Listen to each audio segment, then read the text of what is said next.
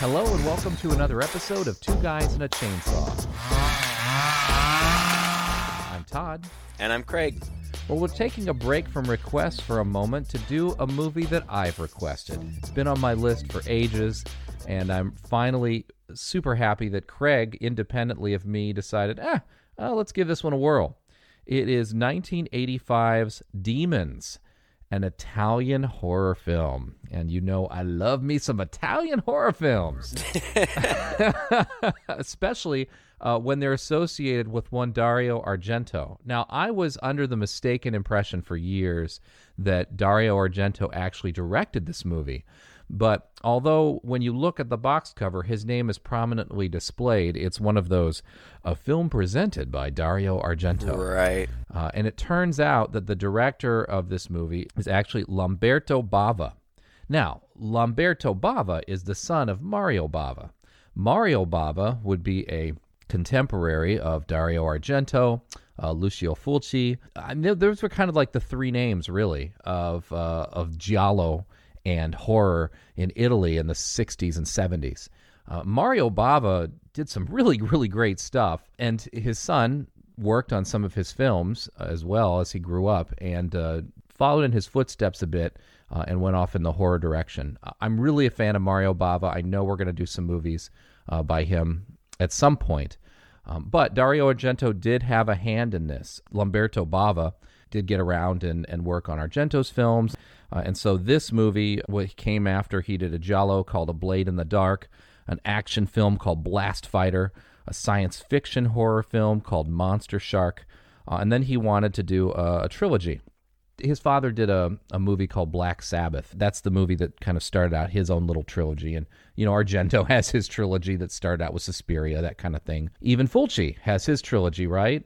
Started out with City of the Dead and then goes into Beyond. I think he calls it the Beyond trilogy or City of the Dead trilogy. I don't know. Trilogies are a thing, right? So he wanted this film to kick off a trilogy, and in some ways it did. There is a sequel to this, although apparently it's less successful. We haven't seen it. And there was a third movie in this series as well that he also directed. It's written by a guy named Dardano Sacchetti, and the writers came and went. Argento came and gave some opinions about it, blah, blah, blah. In the end, for a movie that kind of comes from this pedigree and has all these different really well-known hands helping it out, I'm really surprised at what we ended up getting out of it. Or maybe I shouldn't be? I don't know. Like, Italian horror is just this crazy thing. It's almost all exploitive, right? Just like the spaghetti westerns were of the Western genre. But just like the spaghetti westerns, you get some real gems in there, like some real art craftsmanship and some artistry. And then to balance it out, you get some utter, just mindless, meaningless garbage that's just there to throw gore effects at you. And I do sort of feel like this movie falls significantly in that realm.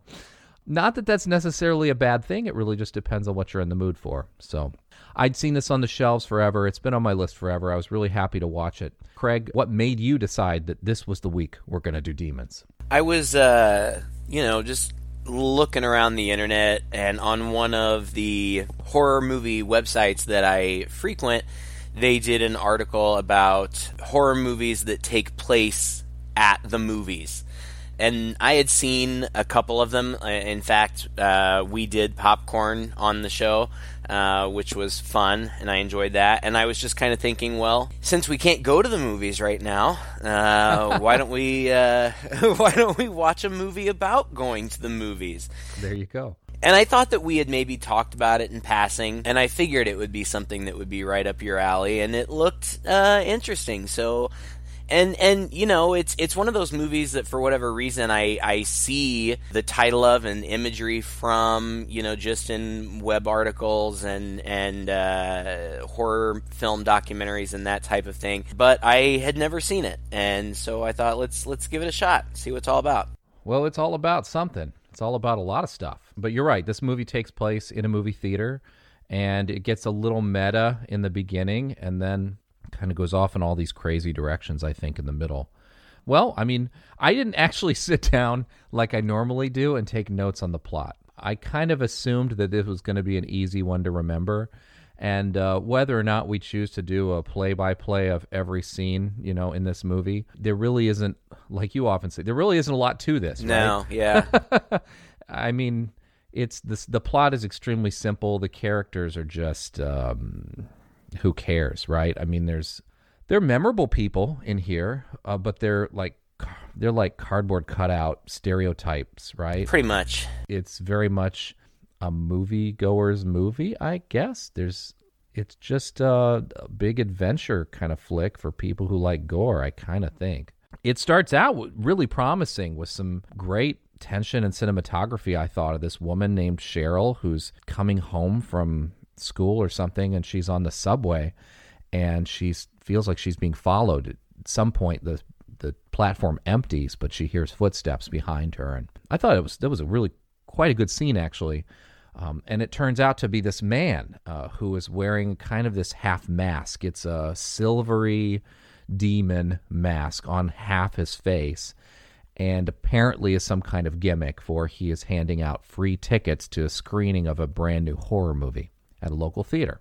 I'm not sure where this is supposed to take place. I know it was filmed in Berlin. I guess it's supposed to take place in Berlin too, because they don't really do anything to try to make it look like another city, right? Right. So she's in the Berlin subway, and she gets 2 tickets to this screening at the Metropol. And she talks to another friend of hers named Kathy, and they end up going in together to the theater, and they meet up with some friends. Now, I don't know if these were people that they knew beforehand. I guess they kind of were. No.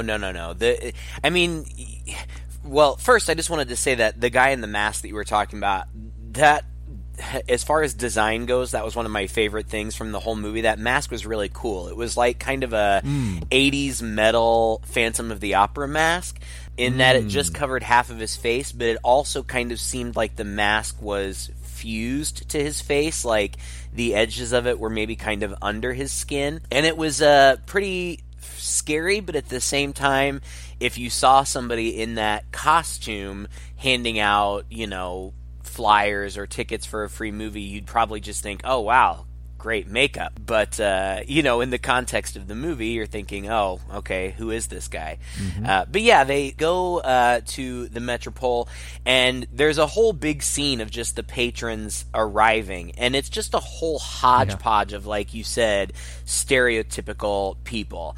Like the black kind of Shaft pimp type guy, and he's got a couple of girls with him, and they're kind of the troublemakers. You've got Cheryl and Kathy, who are the kind of naive schoolgirls, though, they're clearly women. They're not young girls. Yeah. And they meet up with a couple of guys, George and Ken. George, I would say, is your typical 80s good-looking guy. He reminded me of the bad guy from Karate Kid. He kind of looked like that guy. Mm-hmm. And the 2 guys are kind of flirting with the girls. They end up going down and sitting right next to them in this big theater to watch this screening. And there's just, like I said, a hodgepodge of other people. A blind guy gets led in by a beautiful woman who at first I thought was his girlfriend, but I think it ended up that maybe it was his daughter. I wasn't real sure about that. A kid named Tom in like a sailor shirt and his girlfriend Hannah, and then just a bunch of other random people. It's not a full theater, but there's quite a few people there, and they sit down to watch this movie, and they don't even know what it is. Like, before they go in, Kathy's like, oh, I hope it's not a horror movie. I hate horror movies. But when they go in, even in the lobby, like, the lobby is decked out like all kind of scary Art Deco with kind of, horrific imagery. And there's one prominent featured thing in the middle, which is a motorcycle, of all things, or like a dirt bike or something, with this scary looking silver mask hanging off of it. And at one point, one of the girls who was with Tony, Rosemary, puts the mask on and is like, goofing around. Oh, don't I look scary? That kind of thing. when she takes the mask off, it cuts her face. Just a little cut on her face, but enough to draw blood. And anybody who's seen these kind of movies knows that's not a good sign. Bad news. Right. But then they get into the theater, and the movie starts, and it seems like a pretty typical 80s horror movie. You've got, a couple of couples, young people, riding motorcycles around this scary old mansion. And through their dialogue, meanwhile, we keep cutting back and forth. We cut back and forth from the movie within the movie to the people in the audience kind of reacting. And the people in the audience are pretty darn scared. Yeah. Right away. They're utterly terrified. Yeah, a scary house. Lame-ass dialogue. According to an old legend, Nostradamus was buried here. Nostradamus? Sounds like a rock group to me. Yeah, Top of the Pops in 1500. They had rock groups then? Edith. So tell me, computer brain. Well, he was kind of a fortune teller. A prophet from the 16th century. He predicted a whole mess of things that have come true. Such as? Such as, for example, the discovery of Neptune and Uranus. Hitler. World wars. The coming of the demons. Big deal. That hasn't happened. Not yet. Still time. And the dialogue, too, is all dubbed. Now, I didn't read too much about this. Did they film it in English and then just dub other actors' voices over? Because it looked like their mouths pretty much matched up with what they were saying, but it was clearly a dub. Yeah, and like a lot of these Italian films, in order to save money or just to kind of get a certain quality level, they would often film them in English, and then maybe half of the actors are Italian or somewhat international, so maybe their English isn't that great, but they can speak it, but we don't care too much for their voice, and so another actor will come in and just dub the same English over them. I think some of the actors did in fact dub their own dialogue, but the fact of the matter is that even those who probably you're hearing their voice, it still got dubbed afterwards. And that does lead, that's something you kind of have to get over when you're watching these older Italian films, is that it does lend a certain annoyance, I guess. You can tell it's dubbed, right? Yeah, You can tell. It's not just the lips don't quite match up or whatever, but sometimes the lines... The sound quality. Yeah, it's just a little too perfect, right? Uh-huh. Yeah. So. And it didn't bother me. I mean, typically, if I'm watching a foreign film and I have the choice of watching it in the original language with subtitles or the dub, usually, unless I'm feeling really lazy, I'll watch in the original language with the subtitles, because there are nuances in people's performances based on their voices. In this, I noticed right away that it was a dub, but like you said, I just got over it very quickly, and whereas it was very obvious to me in the beginning, by the end, I wasn't even thinking about it. So it was not that big a deal. But anyway, this movie's going on, and these kids in the movie are at this old mansion or something, and one of the girls finds a plaque or something on the outside wall. Look! There's something written on this. It's an inscription or something. What's it say? They will make cemeteries, their cathedrals, and tombs your cities. Which I believe is the tagline for our movie. In fact, it is. Right. Funny how they tied that in. Yeah, it's good. It's just kind of some silly nonsense where they're like, oh, legend has it that Nostradamus was buried here, and so funny. Nostradamus prophesied the coming of demons. And so they explore for 5 seconds until they find Nostradamus's tomb. It's so funny. I love this. And I could only see this movie within a movie as a parody of horror movies. I mean, it can't be anything but. It's so ridiculous. The dialogue is so bad and so stilted. Not that this movie has the best dialogue in the world, but this movie within the movie tops it 100%.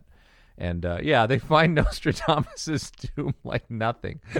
Yeah, but strangely enough, I felt like the quality of the movie they were watching was almost identical to the quality of the movie that we were watching. Like, I assume they were directed by. I assume that the movie within the movie was also directed by Lamberto Bava, because very similar in tone. They originally had planned to use another film, I think one of Fulci's movies, as the movie within a movie.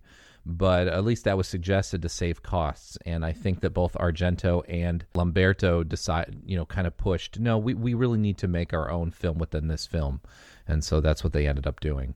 I'm glad they did. I mean, it's fun, and immediately, like you said, there's like some meta stuff going on, because in Nostradamus' tomb, they find a book written in Latin, of course. One of the guys is like, oh, it's in Latin, I can't read it. Wait, yeah, I can. Oh, wait, I forgot I do read Latin. So he reads something, and they also find a mask, the same mask that was out in the lobby. One of the guys is goofing around and puts on the mask, and the guy who's reading the Latin book is like, "Oh no, don't do that." No, he says, "Don't do that. How do I look? Whoever wears it becomes a demon." How do you know? It says here, whoever wears it becomes a demon.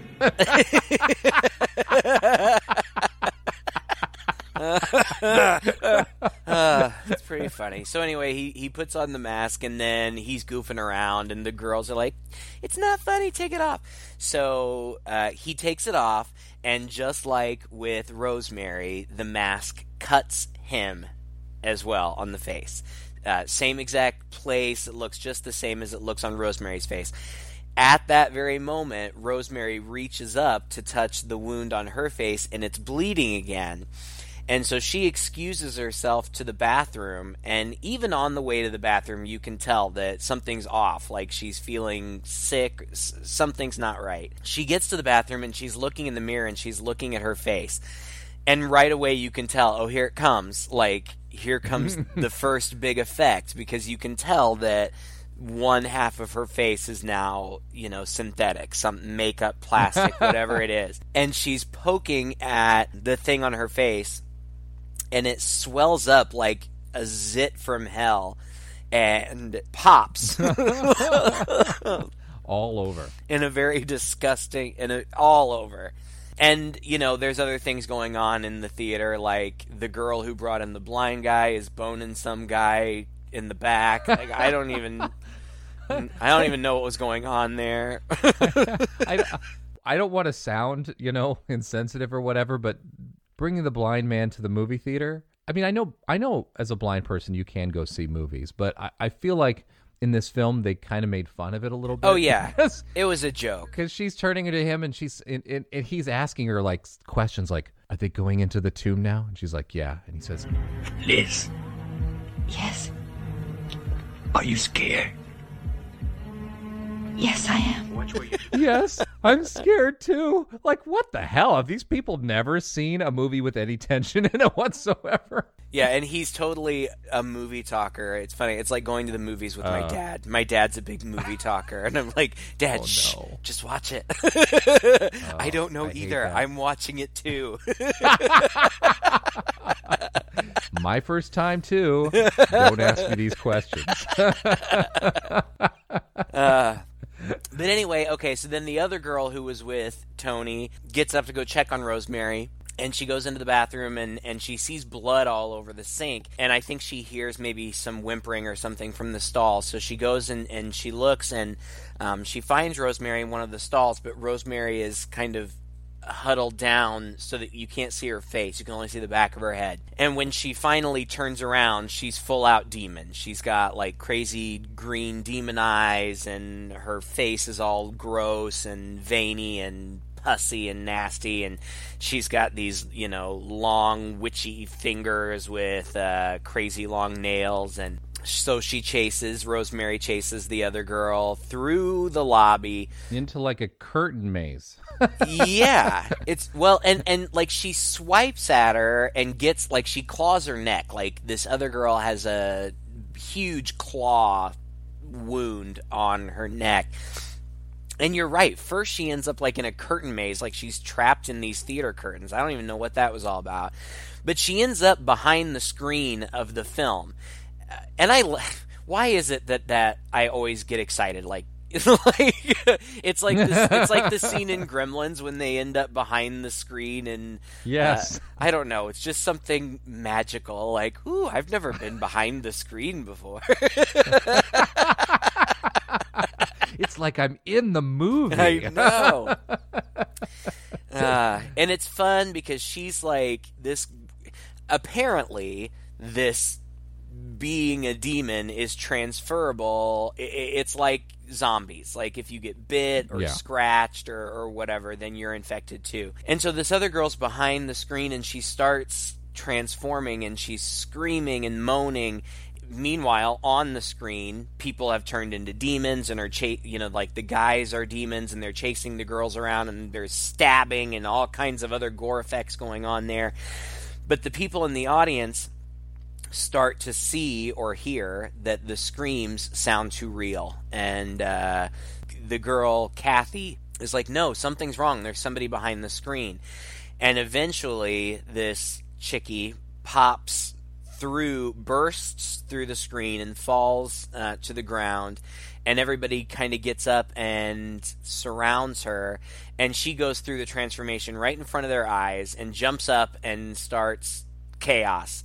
And then that is basically the rest of the movie. Like, basically, the movie within the movie is over, and now it is just demons chasing people around in this theater in which they are mysteriously and supernaturally trapped for the next 45 minutes. Yeah, I mean, that's basically all we can say about it, I think. It gets just more and more crazy. And, you know, when you watch the movie, you realize, and it was only after they showed a full shot of the audience, and they did this fairly early on, that I realized there aren't a ton of people in this theater. And so what's kind of funny is that the whole audience gets up as a group, goes up to investigate. You know, this one demon lunges out at them, and then they kind of take care of it as a group. And then as a group, they all go down the aisle to go outside and start clawing at the doors, which, like you said, there's suddenly a wall where the entrance should be. And then, you know, they turn back and they go back into the theater and they start. It's way too easy to kick the chairs of this movie theater over, separate them from the floor, and start piling them up by the doors. But they do that in order to keep the demons out. There's a whole bunch of going around and investigating. And at one point, they think it's the projector. They say, oh, the movie's doing this. You saw what happened to Cheryl. She put on the mask and she got cut. I think it's the pimp who says this. She put on the mask and she got cut. That's what happened in the movie. So we got to go up and stop the movie. And so then they go up into the screening room as a group. It's like 15 people go into at least the projection booth. Yeah, and then, oh my God, it's automatic. There hasn't been a person here this whole time. So they smash up the machines. And in the meantime, the blind guy's daughter, you said? I guess. Like I said, I thought that it was his girlfriend, but then I didn't understand why she was boning somebody else in the back. My favorite part was before she was boning the guy in the back, this guy came down and sat next to her. I assume she knew him before.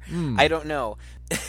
She's sitting between the blind guy and this other guy, and she starts full out making out with the other guy, completely unbeknownst to the blind guy right on the other side. Yes. And when I say making out, I'm being subtle because they were getting some hanky-panky going on there. Heavy petting, to say the least. Yeah.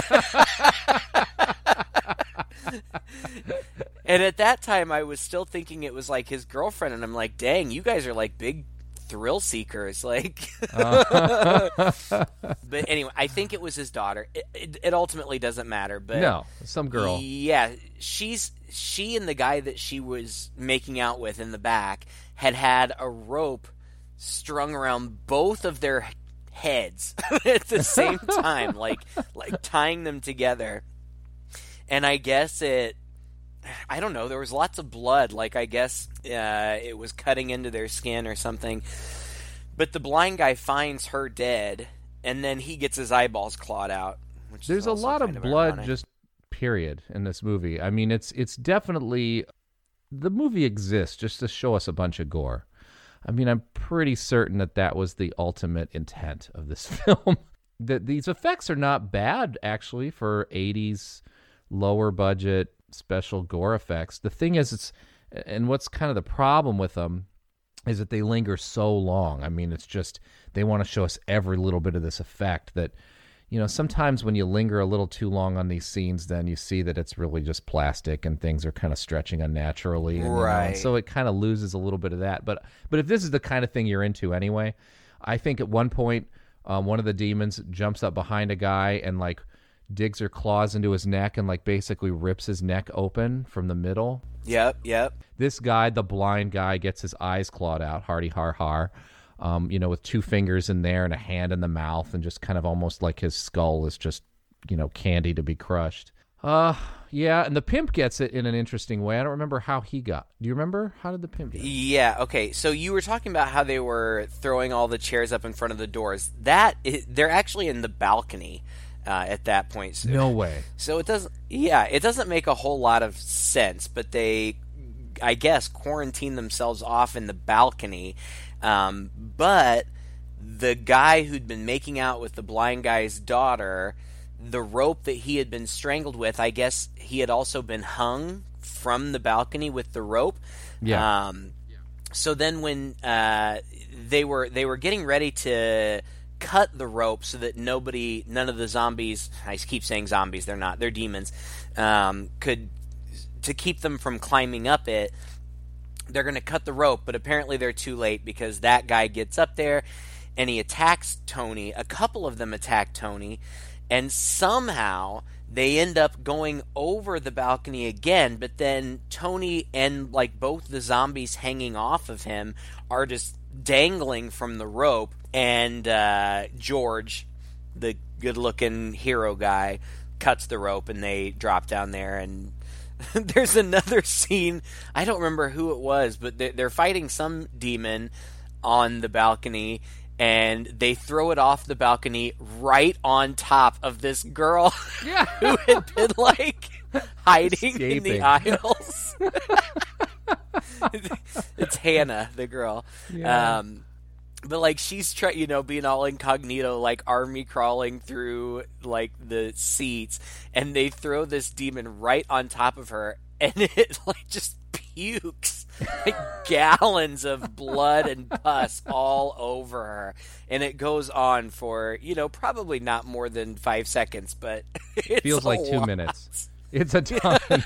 At one point, I couldn't figure out if he was puking blood or if the effect was supposed to be that he was chomping her down and blood was just spraying everywhere. But I'm pretty sure he was just puking blood, because she does manage to get out from under him for a moment. But yeah, it's so gross. Well, and then she's mysteriously okay and not covered in blood. Moving forward. Don't really know how that works out. Big surprise. And like you said, it really is. I mean, there are breaks in the action because they do kind of, seal themselves off, and the demons kind of aren't getting to them.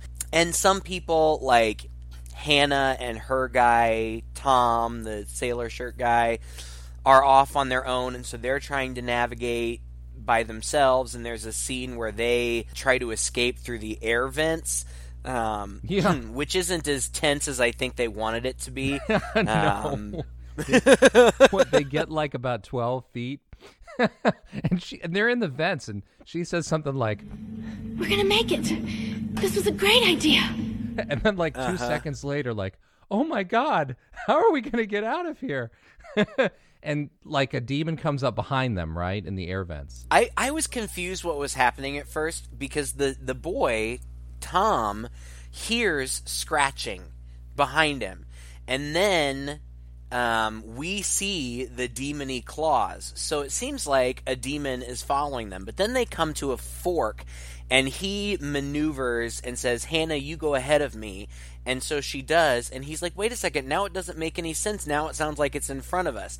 Well, I finally figured out it's because Hannah was turning. It was her. She was the one making the noise. Oh. And her hands had already turned. And eventually, after he says, wait a second, now it's in front of us, I don't get it, she turns around and she's a demon and she kills him. Ah. But, you've mentioned the gore effects. You're right. The movie is just a vehicle for that. The plot is just paper thin. But I didn't mind at all. No. I do really like these older practical effects. They're fun to watch. Yes, they are. The first person who turns, the R girl, Rosemary, her transformation, while yes, clearly artificial, was really cool to watch. And, they had clearly built her whole head, and there was this whole effect where her tongue comes out and it's like a foot long. Yeah. And you're right, they do linger on it a long time. And because they linger on it and because it's well lit, you can see it's a dummy. It's not, it doesn't look real, but that doesn't mean it doesn't look cool. Yeah. It does look cool. And a lot of these effects did. And I liked that it was, kind of soaked in blood, and they just really kind of went all out. I wouldn't say that this is my type of movie, but I had fun watching this movie. Yeah. I thought it was a lot of fun to watch.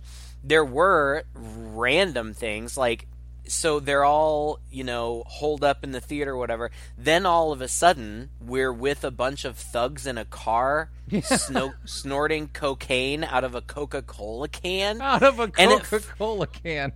And at first, I thought that they were, because they're snorting it through a bendy straw. So at first, I thought that they were literally sucking Coca-Cola up into their nose. And I'm like, what is happening? Mm-hmm. It was bizarre. And this reminded me a bit of Trauma, right? Because these are typical Trauma characters. Yes, These yes. sort of punked up,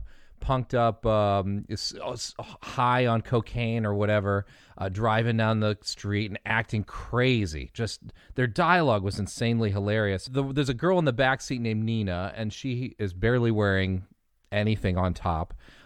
Dude named Hot Dog and Ripper and Baby Pig.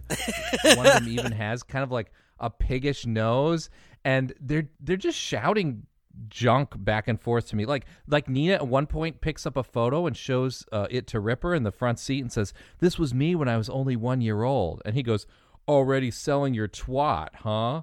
And she's like, "F you."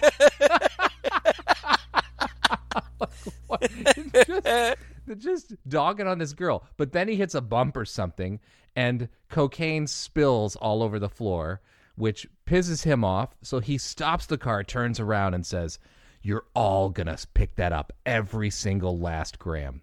And what did they do? They literally stop with razor blades and start to scrape cocaine off of the seats. And I'm like, is this really where this movie is choosing to spend its time? But then the guy who's holding this razor blade and is scraping up this cocaine sees that Nina has some cocaine spilled down her pretty much open shirt. And so with the razor blade, he starts scraping the cocaine up her belly, and she's looking at him like it's kind of a turn on. And he starts scraping it up towards her breast and up over her nipple in this sort of dangerous way. And I mean, what an interesting scene. It was strange. Like, it just seemed very out of place. Like, yeah, whatever. I don't have any problem with nudity. You come to expect that from these types of movies. But, like, it was just so random. It had nothing to do with anything. It was it was clearly just, let's get a long close-up of her naked breast. Yeah. with the razor blade, going over her nipple. And eventually he does cut her, which I thought maybe would have some significance, but it doesn't. No. Well, thankfully not on her nipple, because that would be scary. You're right. It was just on her breast. You're right. This scene apparently was pretty controversial and got cut out of the release in a lot of places. In fact, when it was put on home video and that kind of thing in a number of countries, they cut this scene out. It's one of the more notorious scenes in the movie, apparently. But it's out there now on anything you can find, like on Shudder. We watched it on Shudder, right? We saw the fully uncut version. Yeah, and the thing is, you could easily cut it because it has nothing to do with anything. It's just for erotic stimulation. I mean, that's the only thing that it's for. And then, so eventually, like, they're just sitting on the side of the road in this stolen car, snorting more cocaine than I've ever. Well, I have never really seen any cocaine, but so any cocaine would be more than I'd seen. But yeah, I've seen. But eventually the cops pull up and chase them, and they end up outside the movie theater, and then the movie theater doors mysteriously open for them, so they end up in the theater too. And one would think that there would be... God, I just don't even know. Like, I was thinking, oh, okay, well, now the story's going to get interesting because they're in there too, and there's going to be some kind of intrigue. No, I mean, it was just... more people in there to get chased around and killed. You're right. It just sort of begs the question, why did we spend so much time getting to know these characters and their cocaine habit in the car when they're just going to pop in and just be more victims in the movie? I think part of the reason for it was so that they could showcase their pretty fucking rad soundtrack. Yes. How did they get all of these huge rock bands from the 80s to do this? I mean, I guess they must have just paid for it. I don't know. But it's got a great 80s rock soundtrack with huge name bands and performers. And this is my jam. I mean, hair metal, heavy metal in the 80s. I mean, there's a whole shot, a whole list of them in the credits at the beginning of the movie, and my mouth just dropped. I'm like, we're going to hear this in this film? Like Motley Crue and... I mean, just Billy Idol, maybe Black Sabbath. I don't remember. I didn't write them all down, but huge names. Yeah, and actually, that was a great aspect of this movie, too, and I think contributed a lot to my enjoyment of it. Like you said, you got to kind of shut your brain off for this one. Just go with the flow, and there's just a lot of blood and a lot of gore and a lot of senseless stuff happening and characters you don't care about, but it's all happening to this absolutely awesome rockin' 80s type metal hard rock soundtrack. But there is also a score, and I really liked the score. I mean, even in just the opening scene in the subway, there's probably the first 5 minutes of the movie, there's no dialogue. You just are seeing the actors, but it's set against this score, and I was impressed right away. Claudio Simonetti, I guess is how you say it. I don't know. How's your Italian? He did a ton of music obviously for Argento, and we love Argento's. He was the composer for Suspiria. Yeah. Deep Red, Profundo Rosso that we did, which I absolutely love the music for. Obviously this one and a lot of the ones that came after it, like Opera and... Oh, yeah, it's good. I mean, that's another thing. And there's almost just a whole genre, isn't there, of scores for Italian horror films of the 60s and 70s and 80s, right? It's just it has a particular feel, and it's good. It's like gritty, and it's kind of intense, and it's a little synthy, and there's just something about it that's just unique, right? To what we were getting on the other side of the ocean at that time. Just really fun. Yeah, definitely. So then everybody's back in the theater. I don't know. Oh, and then finally, at some point, the people in the balcony are just sitting around at this point, like waiting to be rescued. And they hear something, and they're like, oh, we're being rescued. So most of them start taking down the barricade. But George and Cheryl and Kathy and Ken are like, no, don't. You're going to let the demons in here, but nobody's listening. And so, as it turns out, the demons are coming. And that's where you get the great shot that's on the box art of these demons, like, coming up. It's really just up a hallway or up a staircase or something in the theater.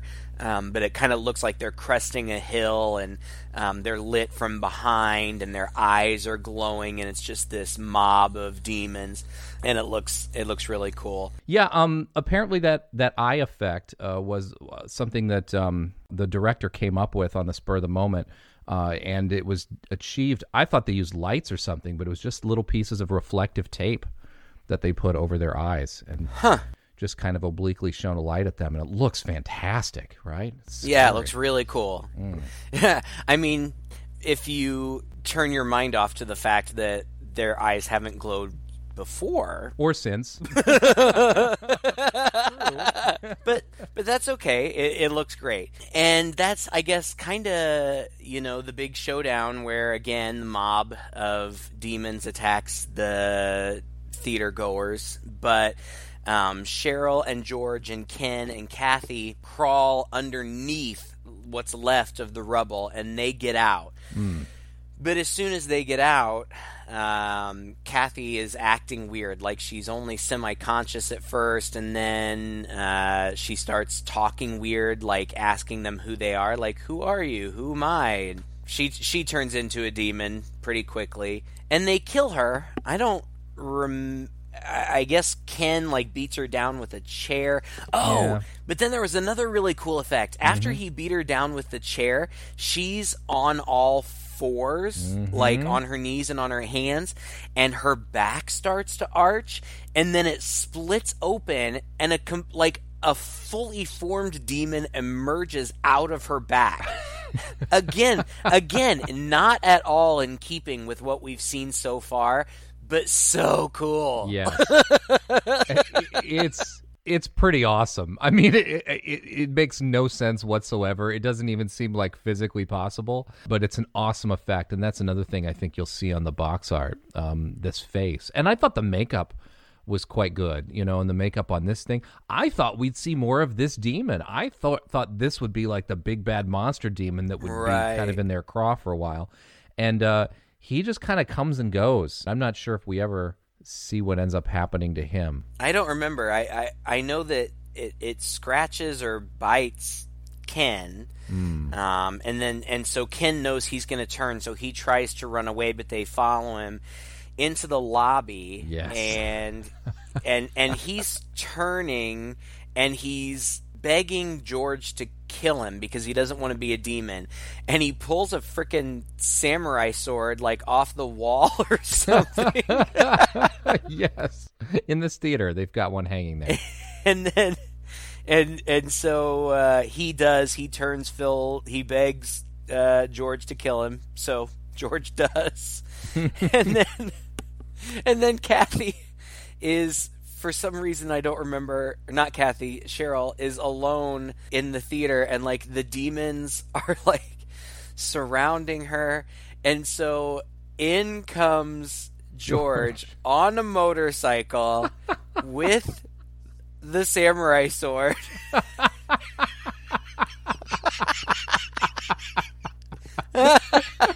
and he rides up to where Kathy is, and he's slicing demons along the way, and he grabs her and throws her on the back of his motorcycle, and then they just do laps around the inside of the theater. It's like 9-year-old Todd in the 80s wrote this movie, right? All right, then he's got a samurai sword. He's going to be on a motorcycle, and he's going to slash demons as he's driving by with the girl on the back. It's great. It's great. It's fantastic. And then, because why not, a giant helicopter falls through the ceiling. Well, the other thing that I do like about this scene, the samurai scene, is that we get to see a lot of the characters from early in the movie as demons now, and that was kind of fun. Tony the Pimp is one of them. The sexy redhead usherette, who we haven't even mentioned. Who played her? Was that Fiora Argento? Is that who? Oh, or was she a different role? I know that Fiora, or Fiore, however you say her name, is in the movie. No, she was Hannah. So I'm not sure who the sexy redhead was, but she is a demon at this point, which surprised me because early on in the movie, I assumed that she was part of the whole demon conspiracy. Yes, she was so mysterious, and she's wandering around, and she has got that weird look, and she's closing curtains and stuff. Yeah, but anyway, she's a demon in this scene. But then you're right there, like, wait a second, do you hear that? And then a whole helicopter just falls through the roof. Now, just like descends through the roof. Did I miss something here where a helicopter landed or something? No, no, we had never seen a helicopter before. This was the best. At this point, I was like, yeah, so funny. Again, 8-year-old Todd, and then a helicopter's gonna fall from the ceiling, and they jump to the helicopter, and there's still demons in there, and the helicopter, by the way, looks fake as hell. But he does manage to get it started a little bit, and the blades spin around and cut a couple demons. You know, this movie's a lot like Dead Alive, isn't it? Yeah, it is. I feel like Dead Alive owes a lot to this film. It's really the same kind of thing, right? Just a whole bunch of gore by the end. It has a very Return of the Living Dead vibe to it, also. Right. But yeah, okay. So then, he. It's so stupid. He starts the rotor and it kills a bunch of them, and then, in a completely inexplicable way, he somehow rigs up some sort of pulley system that shoots them up to the roof. I have no idea how that worked. Yeah. But they get up to the roof where they find the masked man from the beginning of the movie. There is no explanation, nothing. This would be the part of most movies where he would divulge his evil plan. Mm-hmm. But no, he's just up there and he tries to throw them back in the hole, and eventually they get power over him, and the two of them are both pushing down on his back, and they push his head down onto these huge metal spikes. Like the rebar sticking out from the roof. Exactly. And then, big reveal. They run to the edge of the building and they look out, and the city is like an apocalyptic hellscape. This has not just been confined to the theater, or if it originally was, it has burst out now. And there are demons everywhere. Within the last hour, basically. I mean, mm-hmm. I mean, we saw the punks come in about halfway through the movie, and everything seemed normal then. And the movie's really only an hour and a half long, so hour and 40. So, yeah, within the last 45 minutes or so, the entire city's been covered with demons, and people have the wherewithal and the means to fight back, because that's kind of what's happening. There are fires everywhere and stuff, and they somehow get down to the ground? What do they rappel down or climb the ladder down or something? I don't remember. And there's a car that pulls up, and it's full of there's a family in there. It's like a Jeep, right? And there's a guy and his wife and daughter and their son, presumably, and she jumps up and she's shooting demons and get in the car, and it's funny. It's kind of hilarious. It's hilarious. It's clearly this very suburban domestic family who suddenly, again, within the last 30 minutes has, learned how to take care of themselves and survive. Yeah, this all-American, blonde 8-year-old with a huge assault rifle. Pick up a gun from the floor. There's more weapons in the back, and he picks up a an Uzi. Oh God! Oh. And they start driving off, into the, not literally the sunset, but start driving off. And George is like, "Where are we going?" And they're like, "The countryside. We saw some lights in the sky. We think maybe, I don't know what they think. There's humanity there or something." Yeah. Then the credits start to roll. So I thought the movie was over, and I almost turned it off, but I'm glad I didn't, because it wasn't over. Yeah, that was an interesting. Did you stick around? Yeah, I was gonna say, did you stick around for that last part? I did, but that was a real interesting fake out, wasn't it? The credits start to roll, then suddenly, it's just showing them, and I thought, oh, there might be a little something, that they show or whatever, because there's still action happening behind them, and then suddenly the credits stop rolling because Cheryl has turned into a demon. Mm-hmm. And so there's a bit of a struggle in the car, and they kick her out. Yeah, just leave her in the road and keep driving. I thought that I really liked it. It I did amused too. me. It made me smile, and it's kind of a subversion because she was the first character we were introduced to. She was the nice girl. You just expect that she's going to be the final girl. Yeah, and then she turns into a demon. They just throw her out of the car and keep going. and by the way, her boyfriend or whatever, because they had their moments and things like that, doesn't even seem to care. No. Well, they just met a couple hours ago. That's true. That's a good point.